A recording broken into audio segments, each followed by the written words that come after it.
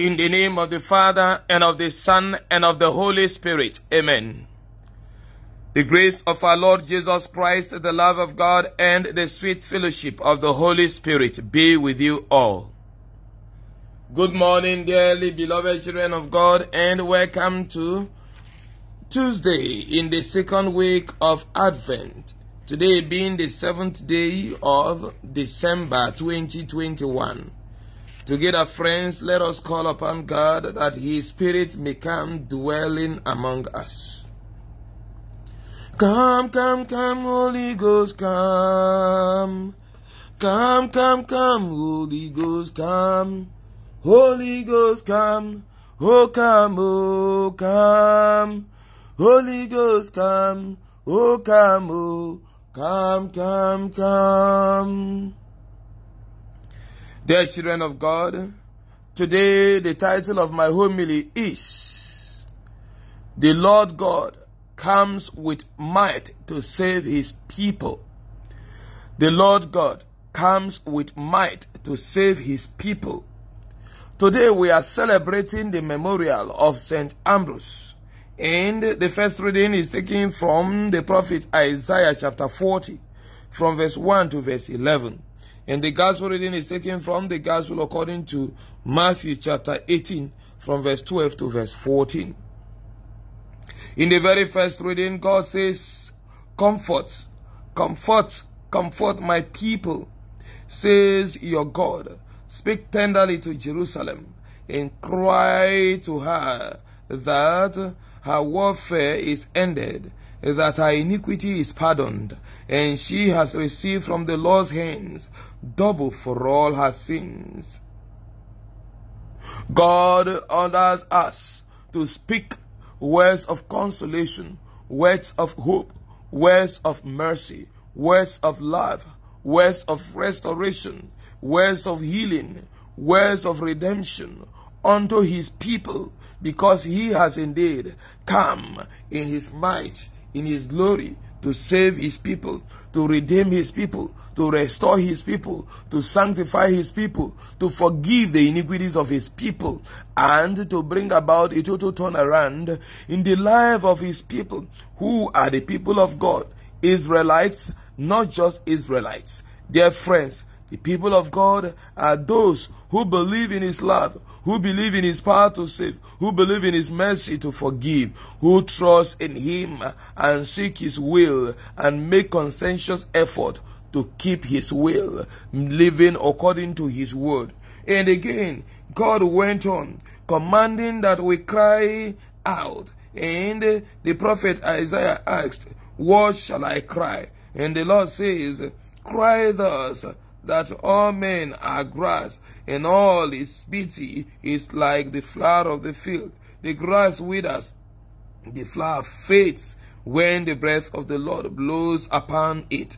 Surely the people is grass. And then he went on to say, O Zion, herald of good tidings, lift up your voice with the strength. O Jerusalem, herald of good tidings, lift up your voice, lift up, fear not. Say to the cities of Judah, Behold your God, behold the Lord God comes with might, and His arms rule for Him. Behold, His reward is with Him, and His recompense before Him. Now, this is how God directed Isaiah to comfort and to condole with the people of Israel amidst their tribulations, amidst their trials, in the face of the Babylonian captivity. He brings them this message of hope, showing to them that God has not forsaken them, God has not abandoned them. And in the gospel today, Jesus teaches us that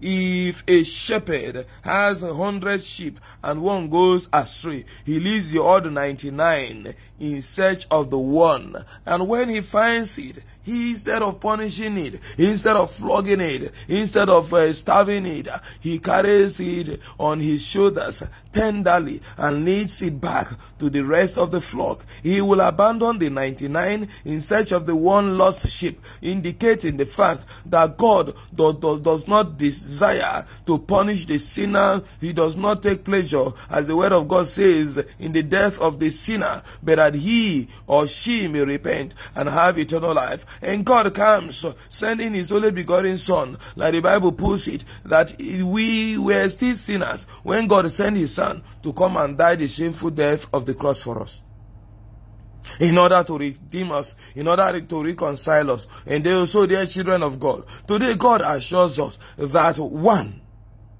he has come in search of us, unworthy as we may be, to forgive our sins, to restore us into full communion with himself, to bless us and to redeem us. Two, that he is sending us forth as agents of peace, agents of good tidings, heralds of God's salvation to humanity. The man whose memorial we celebrate today, St. Ambrose, lived that kind of life to bring about the redemption and the salvation of God's people. St. Ambrose was never a priest. He was born in the year 330 AD, and then he devoted himself to acts of justice and righteousness. And when the Archbishop of Milan died, they needed to elect a new bishop, and it turned out violent. And this young man, who was then the governor of Milan, went all out, interceding and begging that let the process be made peaceful. He argued and fought against violence. And eventually, the people saw him and then say, "This is a good man. We see in you a good leader." And so he was elected the Bishop of Milan. As the Archbishop of Milan, he fought against Arianism. Arianism is a movement started by the priest Arian, and that argued against the divinity of Christ. This group does not believe or acknowledge that Christ is divine, and they taught same to the world. And Ambrose will teach against that. And eventually, he was able to overcome such a fallacy and such a heresy, bringing people to the true knowledge of God and the true knowledge of the person of Jesus Christ, who is God made man.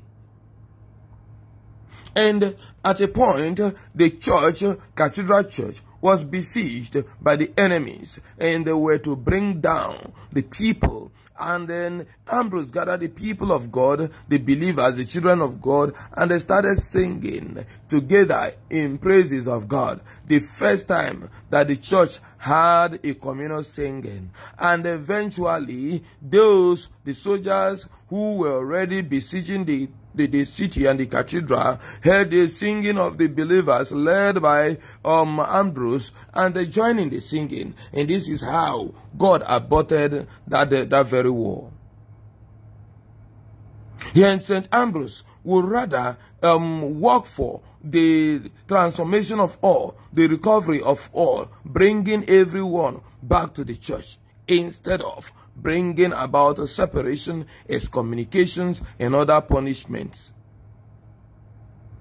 St. Ambrose was an agent of reconciliation. He was an agent of peace. He was an agent of hope. He was an agent of light. He was an agent of mercy. He died in the year 397 AD on April 4th, precisely. The life of St. Ambrose is a lesson to every one of us, especially our leaders of today. How do we work as a people, especially those who are in advantaged positions, those who are in leadership positions, giving Africa as a point of reference? We have leaders in our generation and time all over the world who work for their own selfish interest and the interest of a particular group rather than working for the good of all.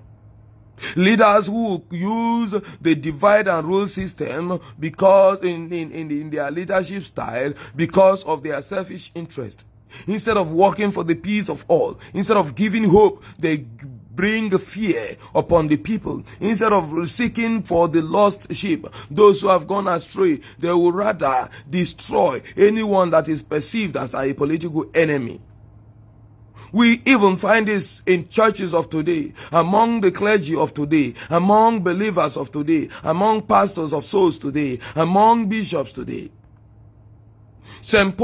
Ambrose is encouraging us today to become the true mouthpiece of God by preaching justice, by preaching peace, by preaching reconciliation, by working for the restoration of the glory of God upon the world, by bringing about the conversion of sinners and bringing them back to the fold, so that together as one we may experience the redemption of God, since God has come in his might to save his people. Let us therefore pray through the intercession of St. Ambrose that we may become heralds of the good news of the coming of a Savior of the world, and above all, that we may by our lifestyle become bridges uniting people, uniting all in Christ, rather than walls of division. I pray that the peace of God will be with you and the glory of God will reign upon your life through Christ our Lord. Amen. Please do remember to key into our 9-day beginning of the month intensive prayers and novena. We have just 2 days left. Remember to say your rosary and pray with Psalms